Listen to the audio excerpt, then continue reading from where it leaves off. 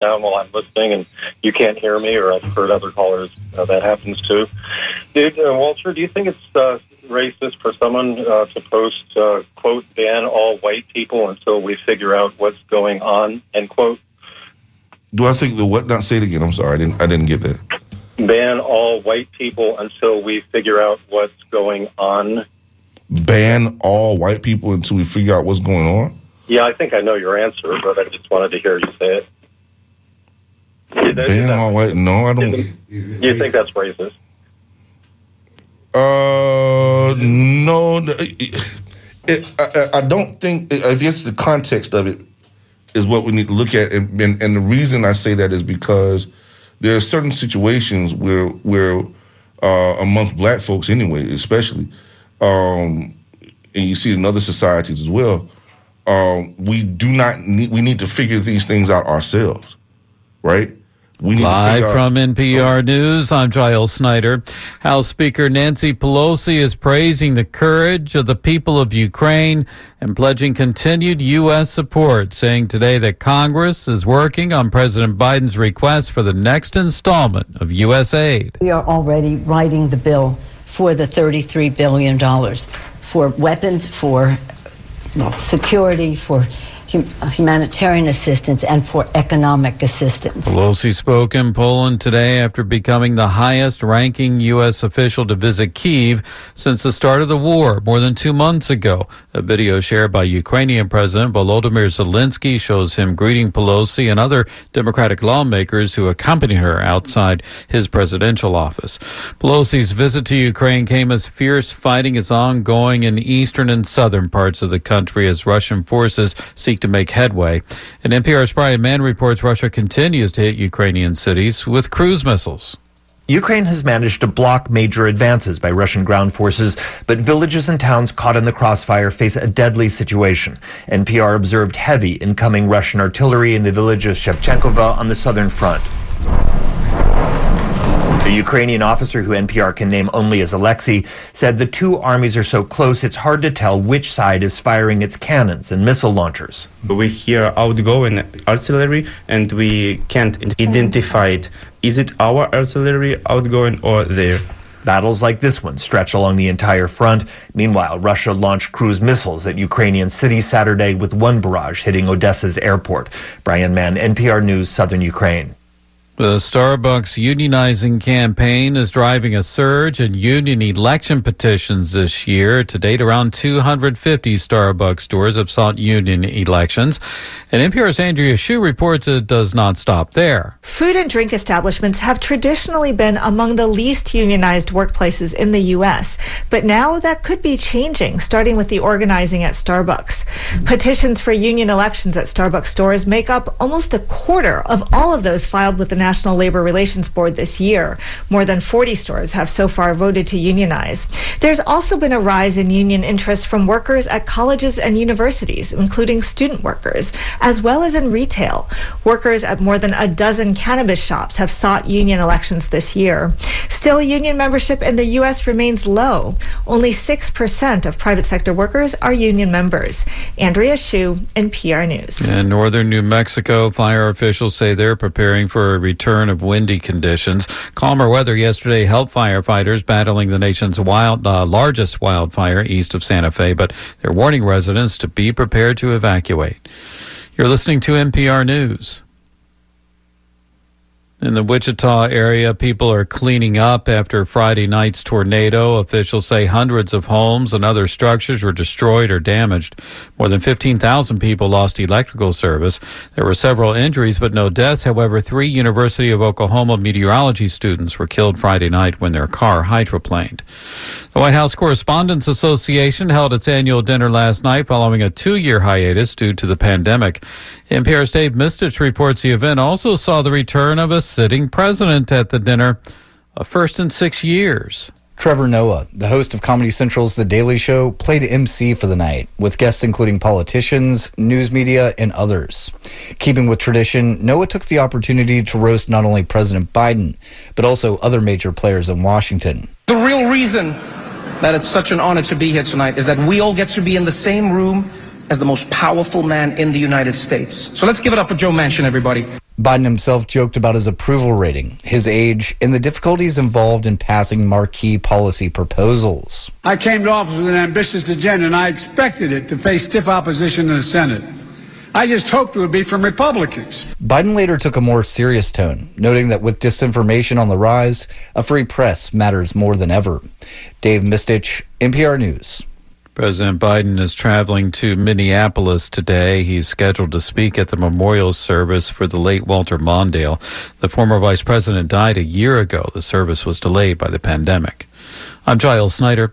This is NPR News. Support for NPR comes from NPR stations. Other contributors include Jarl and Pamela Moan, thanking the people who make public radio great every day and also those who listen. And the John D. and Catherine T. MacArthur Foundation at macfound.org.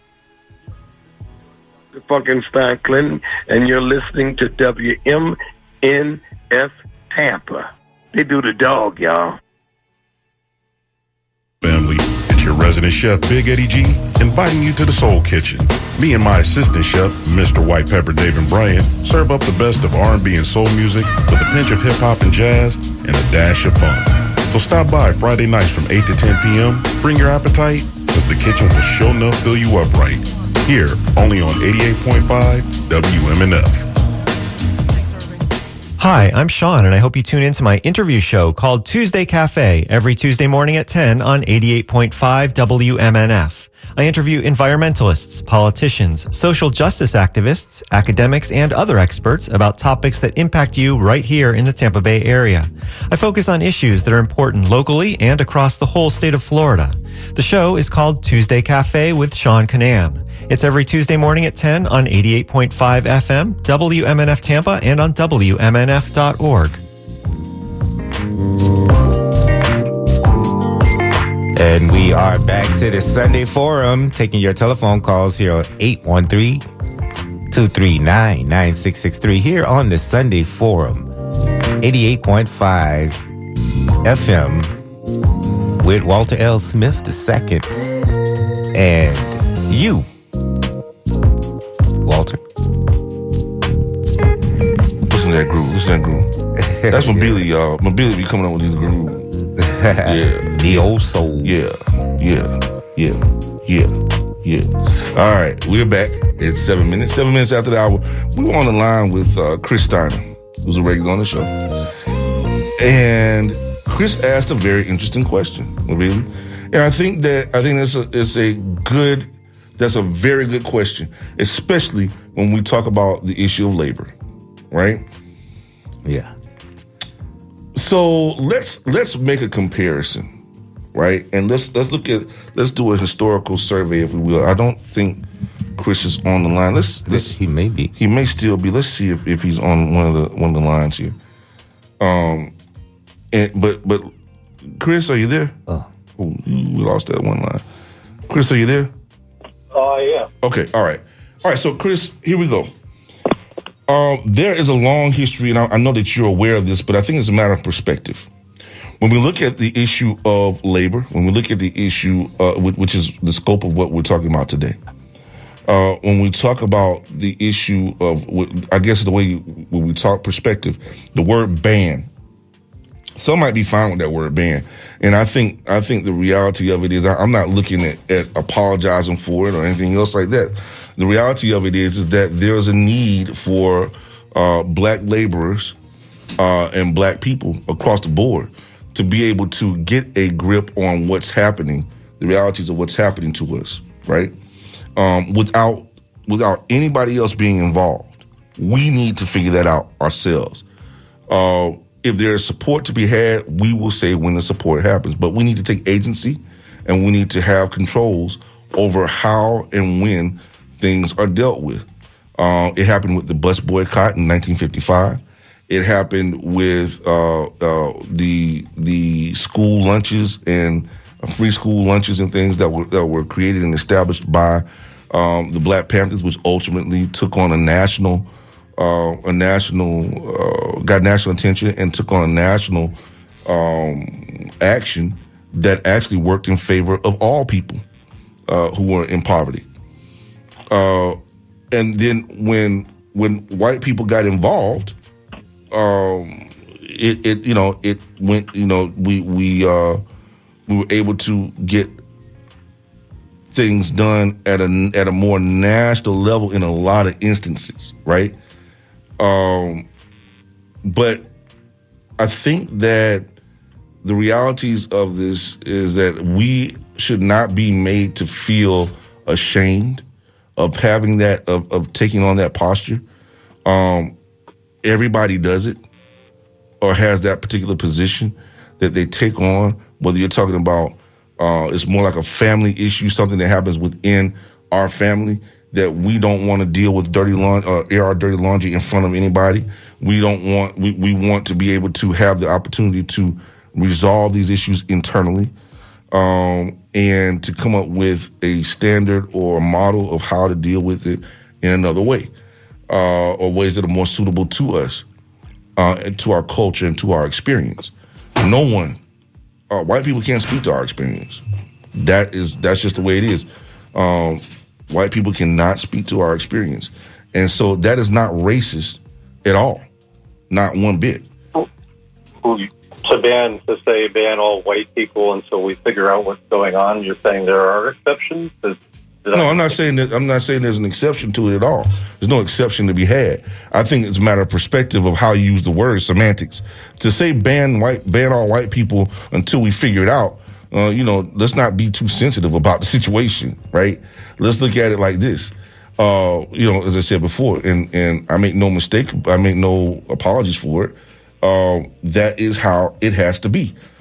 And when we deal with our issues, they need to be dealt with initially by us, across the board. Really, we need to have controls over our situation, so that we can be able to resolve it. Because again, I say, white people do not have our experiences.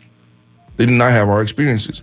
And we have seen historical situations where we've allowed white people to get in, and then we get distracted by it, and we move away from the initial reason that we got together on a particular issue in the first place.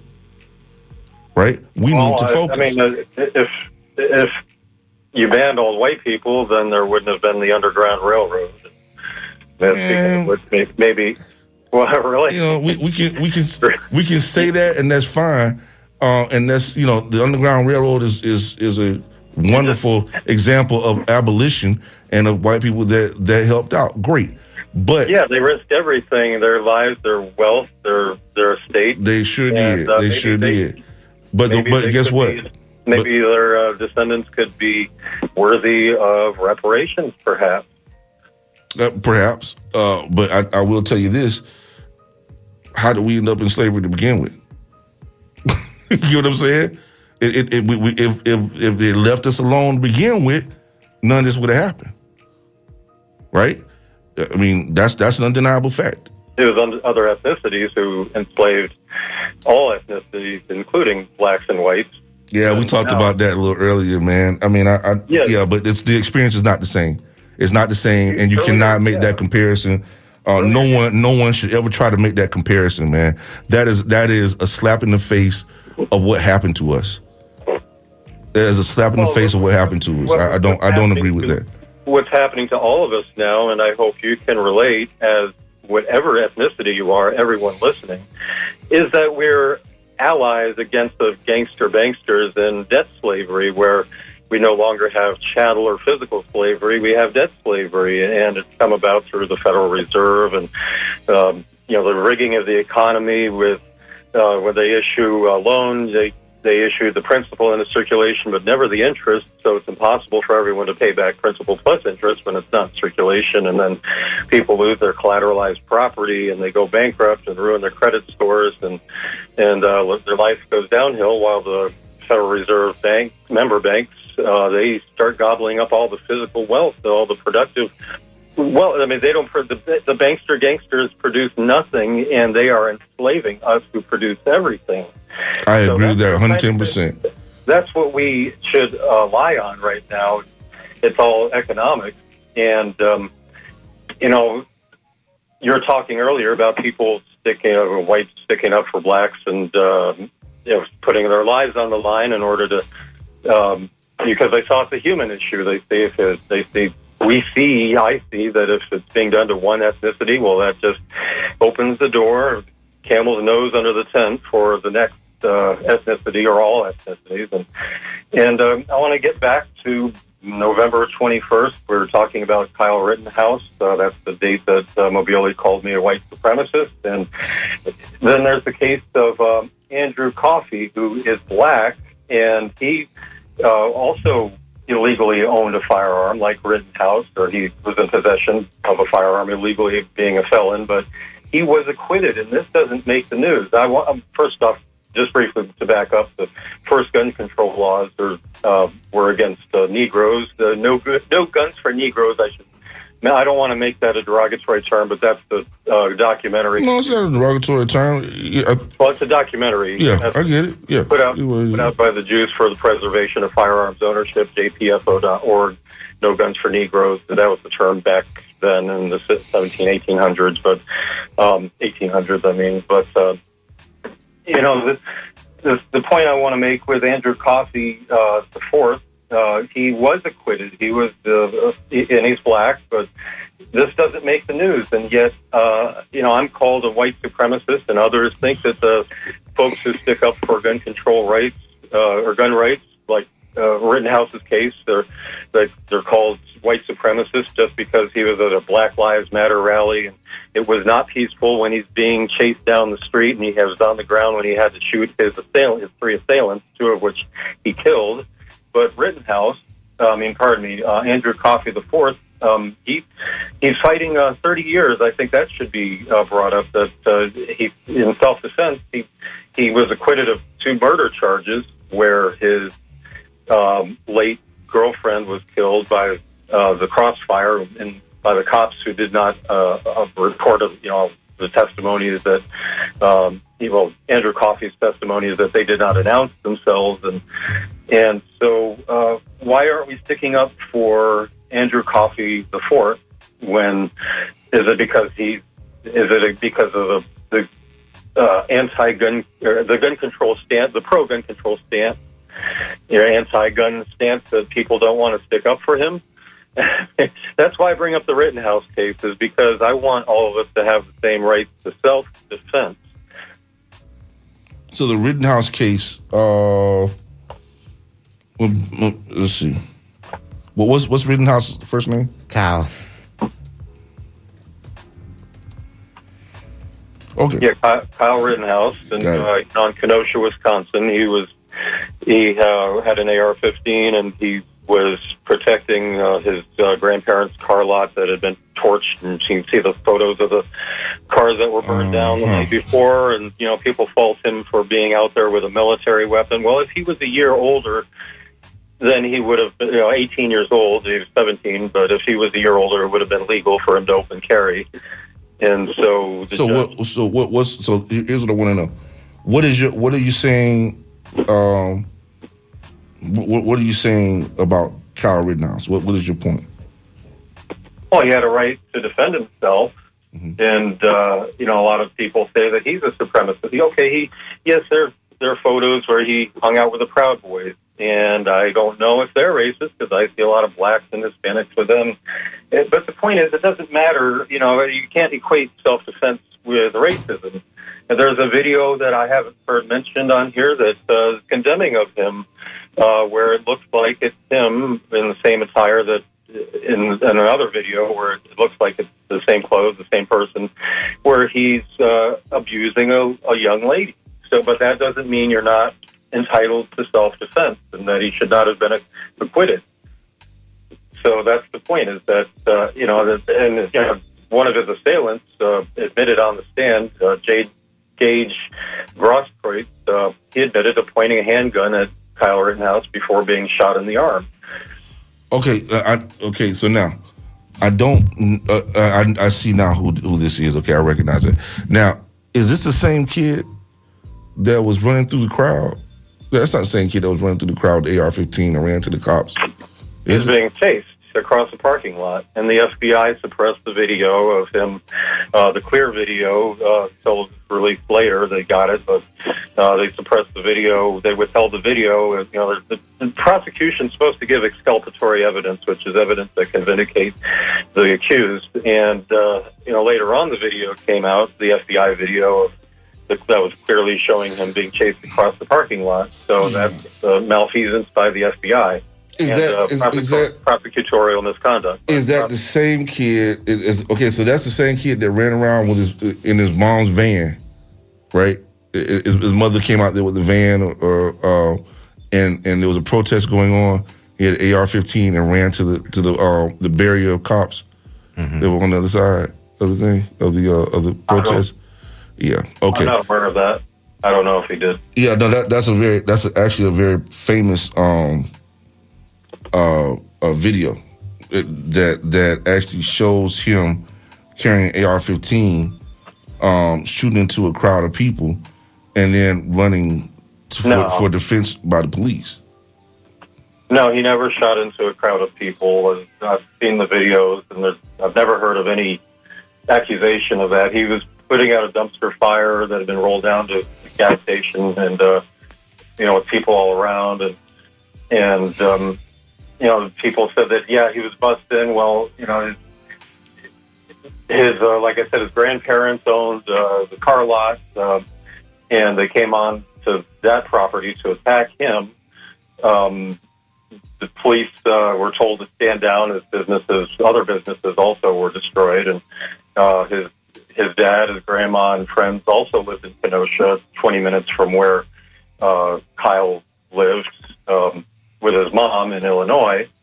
So, you know, he did have connections to the community. He was trying to protect his grandparents' car lot. You know, someone knocked him down twice and then attempted to kick him in the head. You can see that on video. Anthony Huber, one of his assailants, hit him in the head twice with a skateboard before he was shot.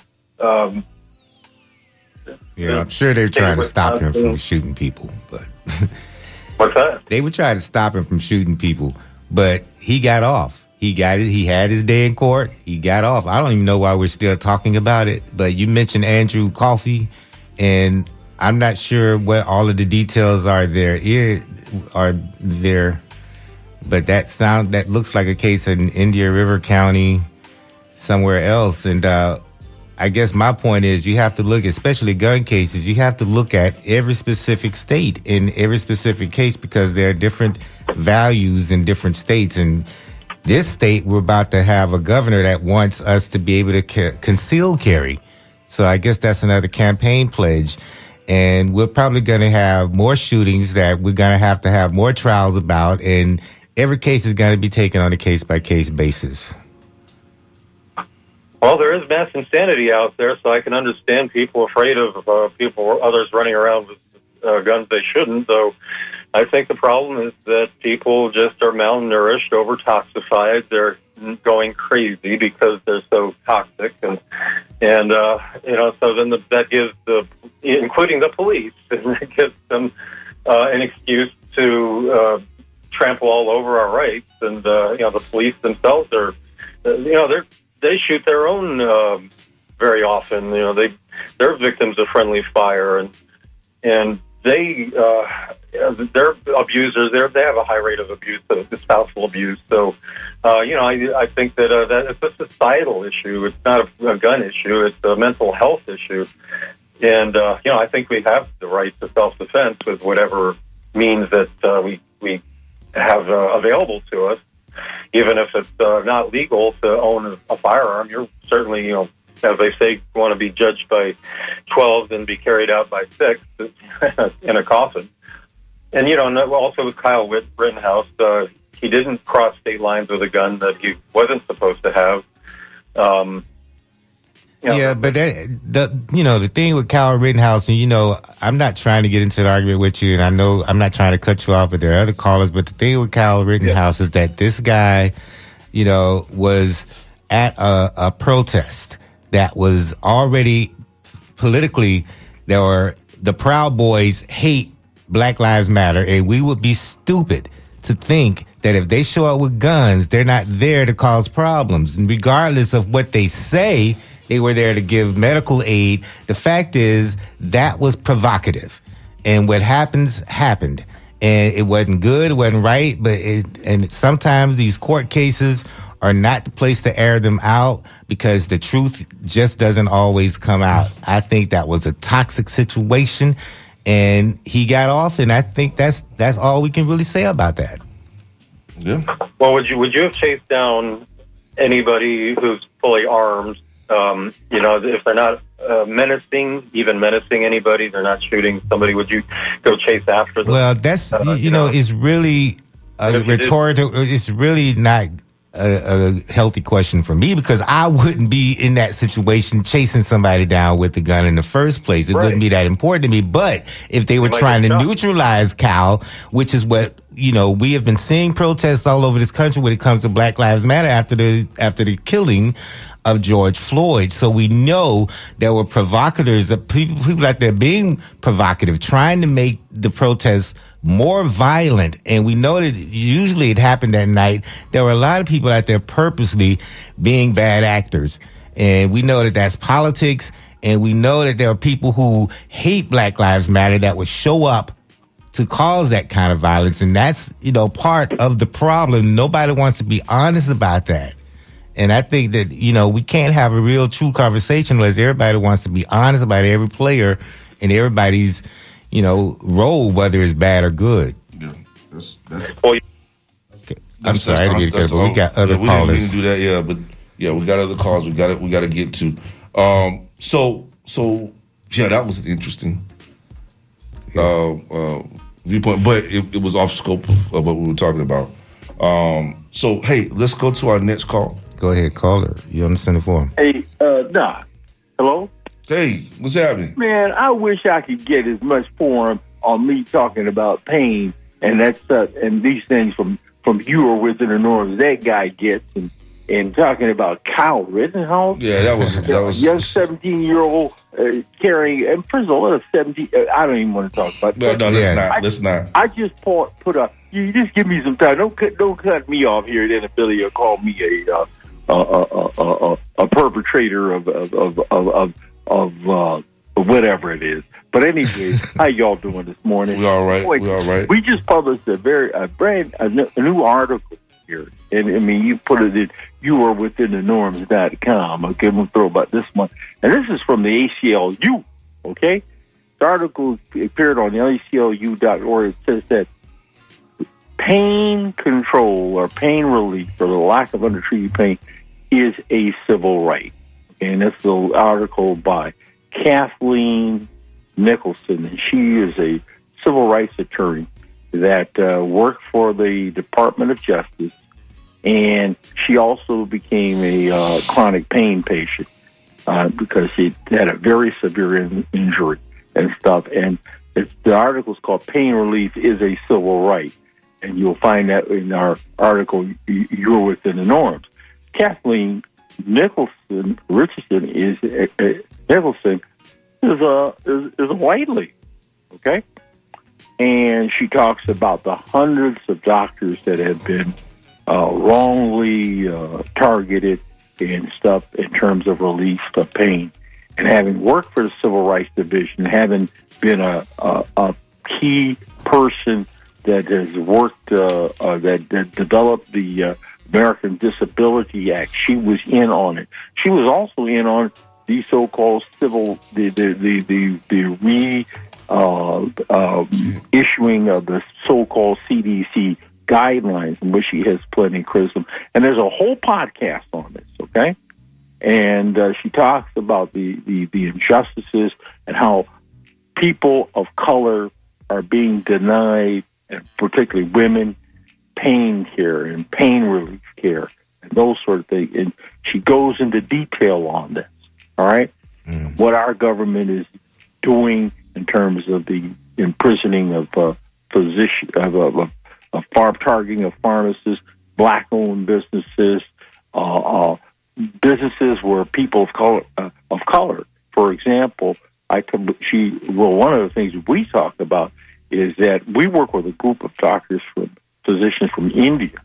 Okay, these people being targeted like crazy, and so we all gotten together and started writing articles about that. You'll see this in our blog, youarewithinthenorms.com.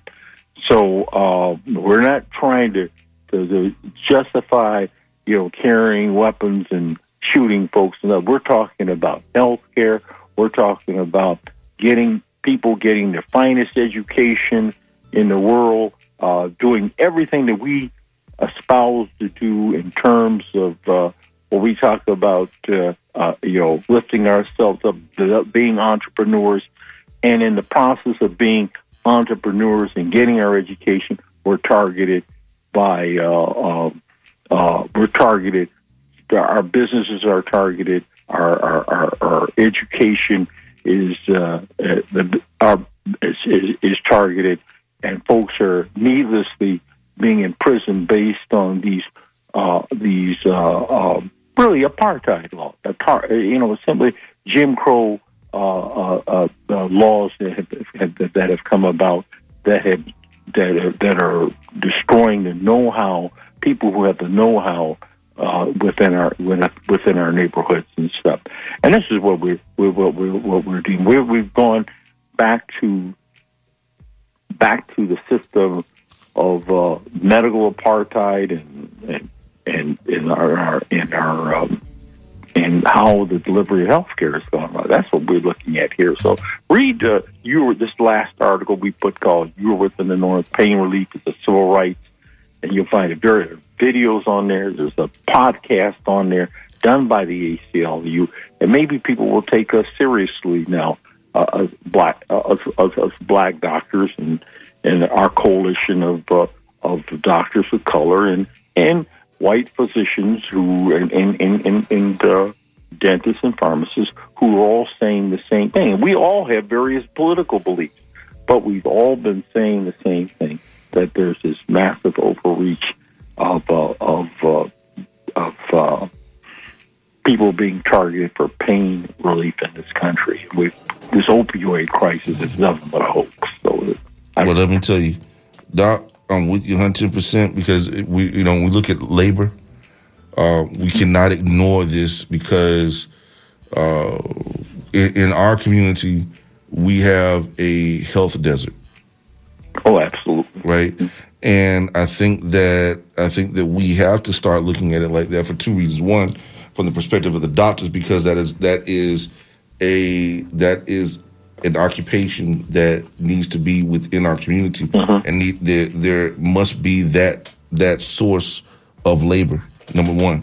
Number two is when we talk about people in the labor force, in the working man and woman's labor force, we have injuries, and we have the need for pain management, and those types of medical needs are not being met, and so therefore the ability to go back to work is hindered, right? The ability to function within the community is hindered, and there is a need there's a need to resolve that issue. And so I say, thank you very much for that information, because we do need to know it. And folks, you are within the norms. Check it out. You are within the norms.com. You are within the norms.com. Check it out. Read it. Understand it. I don't think that we're doing enough of it. And we need to pay attention to that. Okay. And we just ask that we have a funding page there for thing, and realize that our total system, particularly our total system of health care, particularly at black health care, is being undermined by the agency of the United States Drug Enforcement Agency. And this case is before the United States Court of Appeals in Washington, D.C., and we stand a good chance of winning. And also the case of Zulio Ruhan versus the United States. He's an MD doing 23 years for treating people with dignity and respect and for pain control. Instead, we're using this war on drugs to go after our healthcare providers and to undermine certain communities, and actually thousands of people have been killed by these errant policies of the United States Drug Enforcement Agency. So we're fighting, bro. All right. Thank you so much for putting this on. You got it. Go to your congressman, and people need to go to their congress people and write about and demand, this type of targeting stop, and also, and put the attention and help. Go to $.norm and drop us a few bucks there. We can keep this posse going. Thank you. All right, Doc, you got it. All right, you'rewithinthenorms.com. Yourewithinthenorms.com. All right, so we got some calls, boy. Yeah, we do. Got some calls, boy. Got some calls. But before we go to the next call, man, let's lighten it a little bit. Okay. I got some. The other day I was watching. I hadn't seen this name in so long, but man, I tell you what, she was hot back in the day, and she's still hot to this day. And that's Cheryl Lynn. It's Cheryl Lynn, right? Shake it up tonight.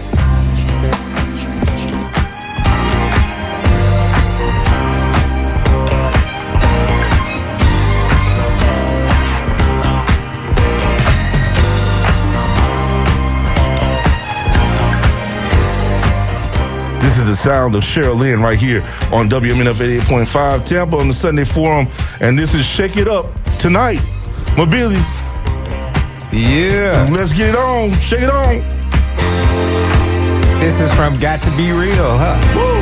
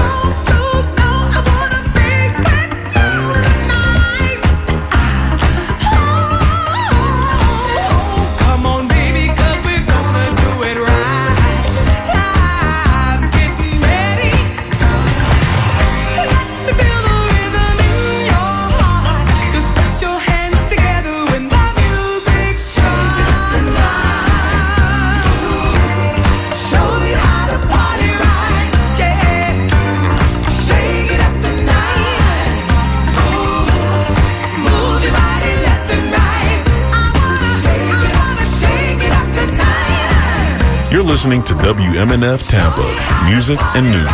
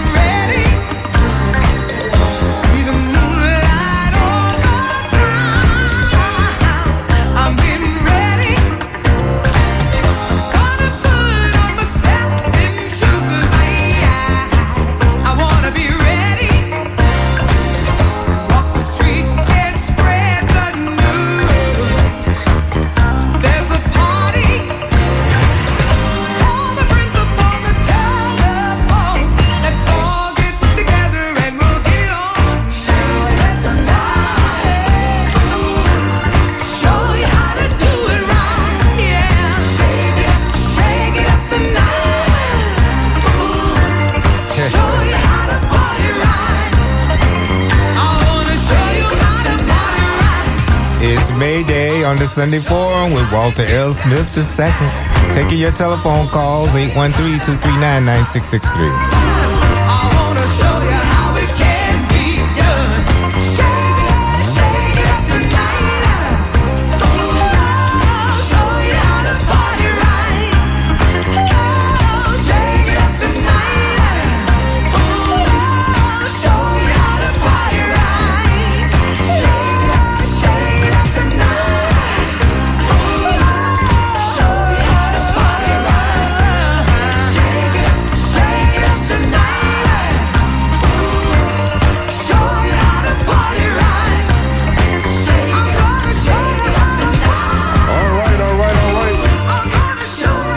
You gonna shake it up tonight? All right. Hey, man.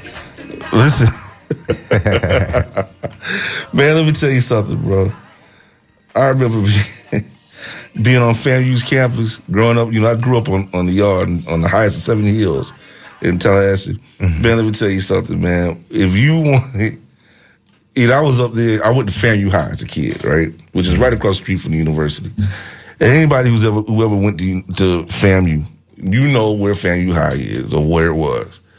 In proximity to the set, which was, that's where everybody hung out, you know, on FAMU's campus. Man, listen, these songs are so, remind me of my childhood in so many different ways, man.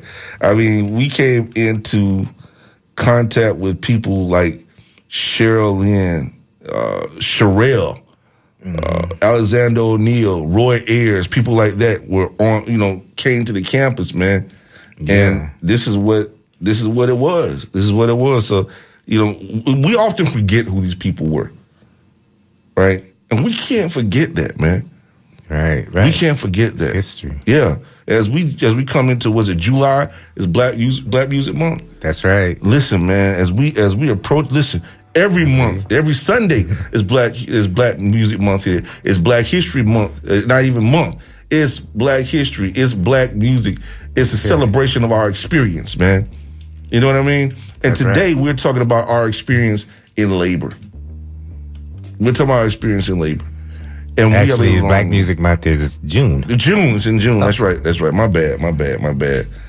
It's in July 2 now. That's right. It's in July 2. Nah, that's right. Nah. It's every Sunday right here on the Sunday Forum. Okay. That's how we do it. That's how we get down. That's how we get down here on the Sunday Forum. We're going to play some more jazz before it's over with, folks. So here we go. Let's go to the calls. Let's get it. All right, let's get it then. We're going to the telephone calls here on the Sunday Forum. Go ahead, caller. The calls. Hello. Good morning. Good morning. Yes, you.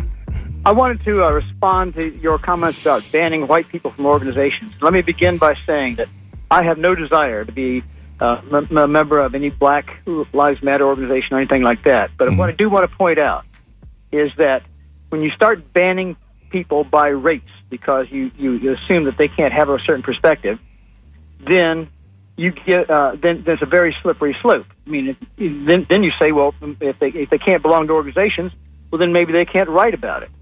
And see, and then what would happen? How would you feel as a Black person if white people said, well, here's something that affects white people, but we're not going to allow Black people to be part of the organization or to even write about it? Well, that's hang on. Go ahead. Now, the other thing too you need to realize is that on any point of the racial issue, no matter what it is, you have white people who are for it and against it, and you have Black people who are for it and against it. So thus, by logic, no matter how you define right on any racial issue, segregation, Black Lives Matter, whatever, there are white people who are right and there are Black people who are wrong. You know, and there are, of course, white people who are wrong and Black people who are right. So, you know, the thing is, if you're going to say that because of someone's race they can't think a certain way, that is classic racism. And let me close with a quote from Henry Louis Gates, professor at Harvard, a Black professor, who said, "Whenever we treat an identity as something to be fenced off from those of another identity, we sell short the human imagination." Okay. Do not hang up. I want you to stay on. Okay? Yeah. All right. So first of all, that's not what I said. I did not say that at any point. What I said, and I did not say that I agree with the banning of white people from our organizations because of race. That's not what I said. What I said was, and I was very clear about it, I reiterated the point several times, and that is that it's important for us to recognize the need for black people to deal with our issues internally first. And then, did I not say that, Billy? And then at that particular point, we can look at white people being involved, right? And so I have no problem with white people being involved or helping out or being a part of things like that. But I did point out the fact that whenever that happens, quite often we end up being, history shows it very well. When we talk about the issue, the history of what happened to the Black Panther Party, for instance, the Black Panther Party began to forget what it was focused in on because they allowed white organizations to come in and dictate to them what their movements were going to be. And that was a problem. And it caused a problem because they were not able to focus in on those issues. They were distracted from the issues that were relevant to the community as a whole at a period when we needed to focus.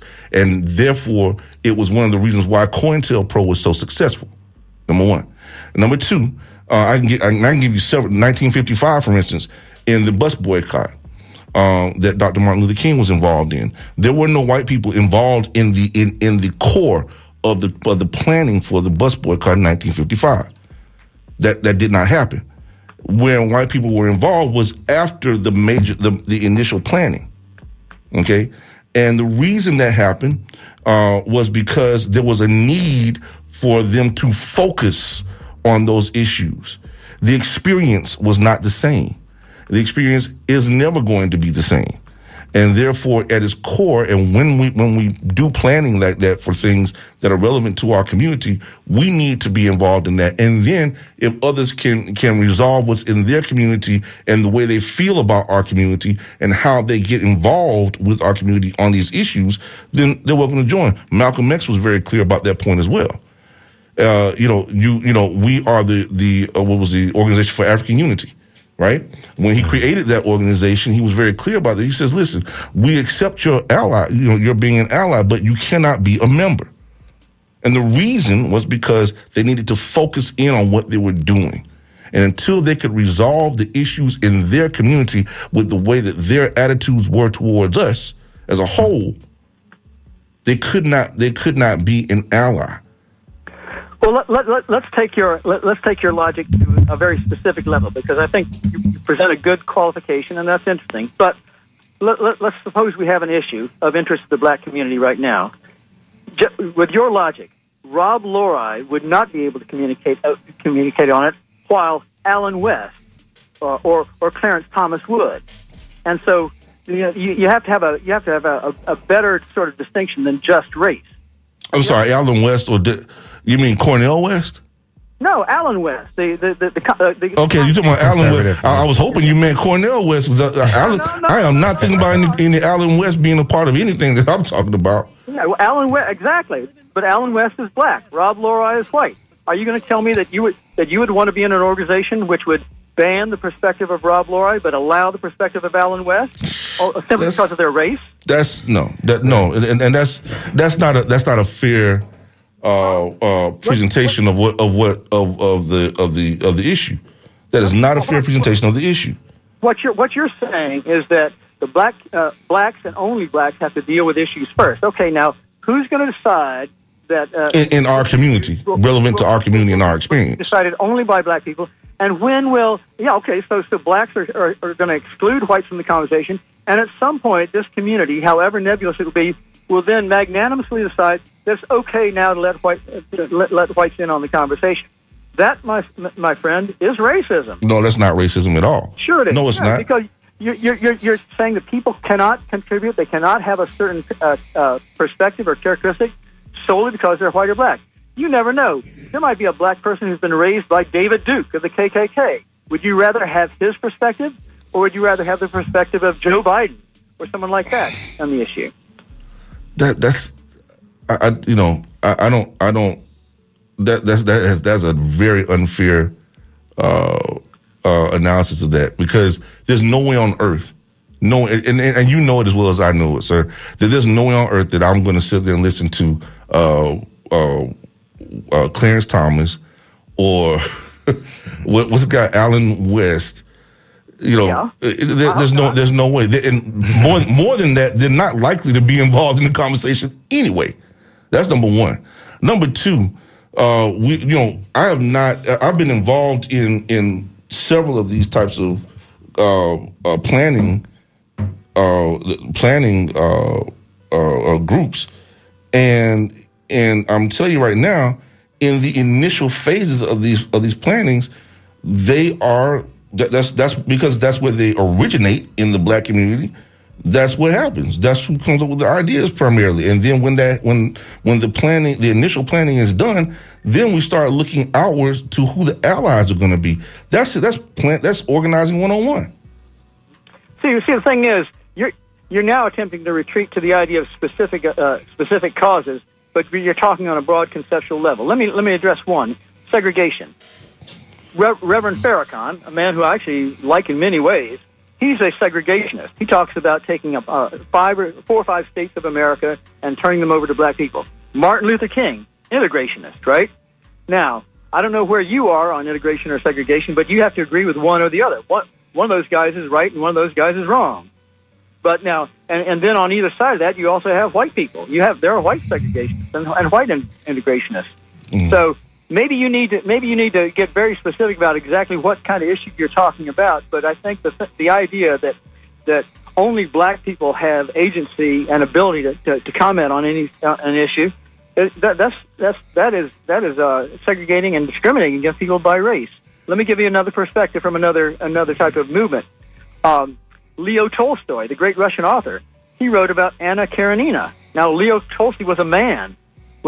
Should he have been banned from writing about women because he was a man?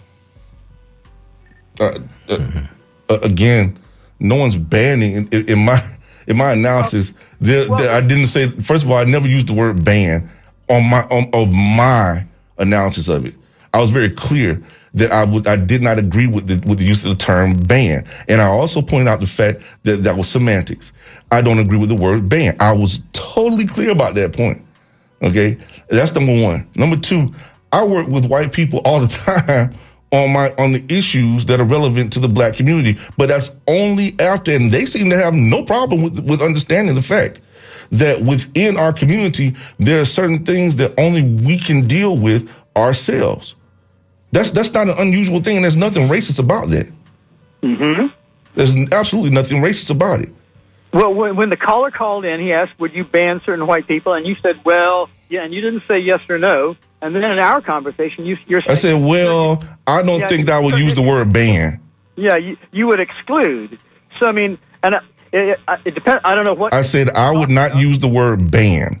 Okay, all right. But you would exclude. I mean, that's the same thing. I would not. No, it's not. And historically, people did exclude, like he referred to Malcolm X, because of trust issues. There's just no trust because people could get into organizations who are white, get into black organizations to infiltrate them, to tell the police what they're doing, to give them a heads up, So I think that's what it boils down to. But I think this conversation was a little bit of a misleading one because when it was first brought up by the previous caller, this was about a post that was really about immigration. It was a reaction to Trump's immigration plan, saying let's ban all these people until we figure out what's going on. And somebody wrote a tongue-in-cheek picket sign that said let's ban all white people until we can figure out what's going on. And then that precipitated this conversation about whether or not white people can join black organizations,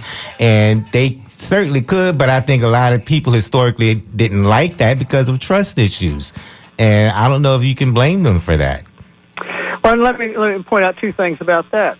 First, the National Association for the Advancement of Colored People, the NAACP, that's their name, They've had white people throughout their history, and whatever you want to say about the NAACP, maybe you don't think they're perfect, but they have gotten an awful lot done, and they've probably gotten more done than. Yeah. I'm not trying to be insulting here, but they've probably gotten more done than the two of you have.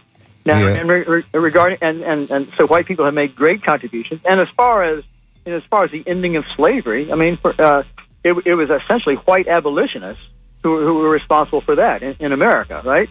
Yeah, I mean, trust me, I'm a historian, and we know this, and I just think that it's a reactionary thing, and it's a trust issue. But I personally think that we should remember Malcolm X's later statement that said, if you're going to have a true revolution in America, you're going to have to organize all elements of the oppressed, which would include poor white people.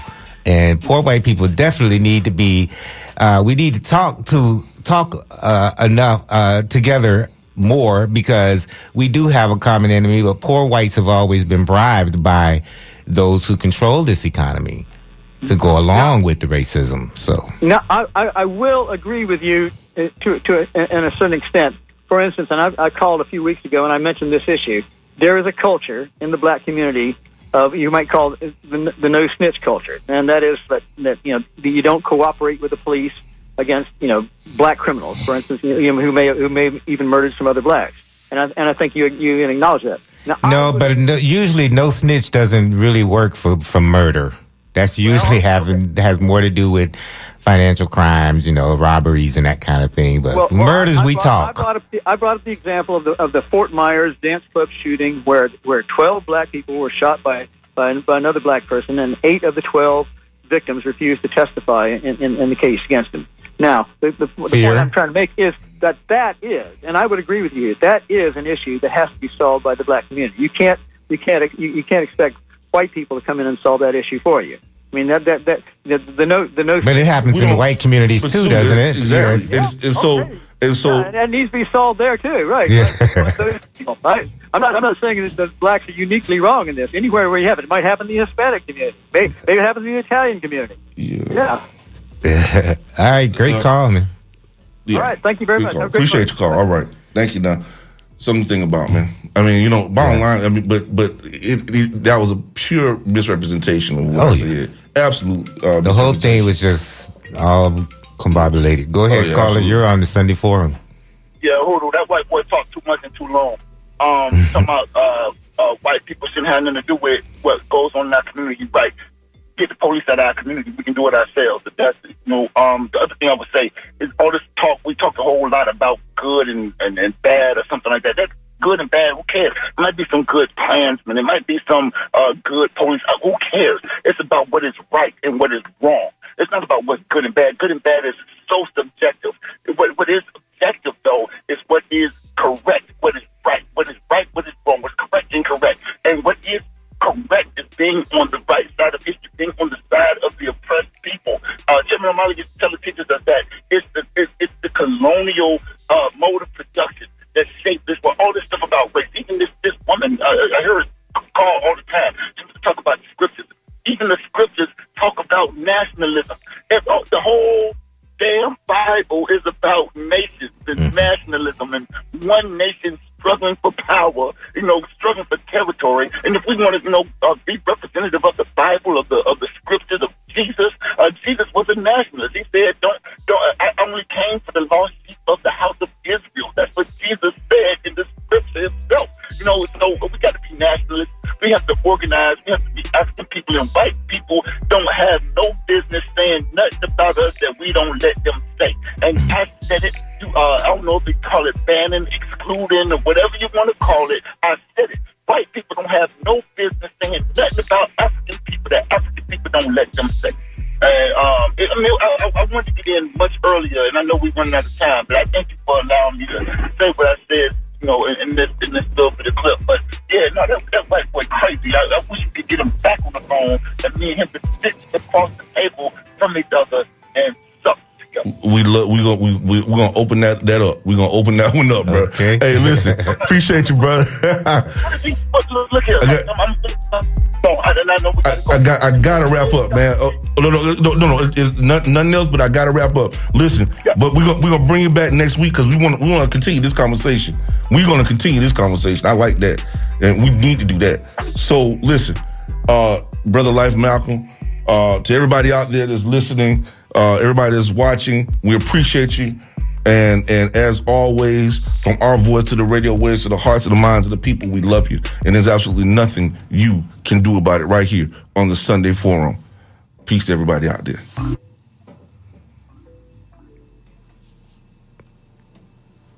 Post Martin Hootenanny is next.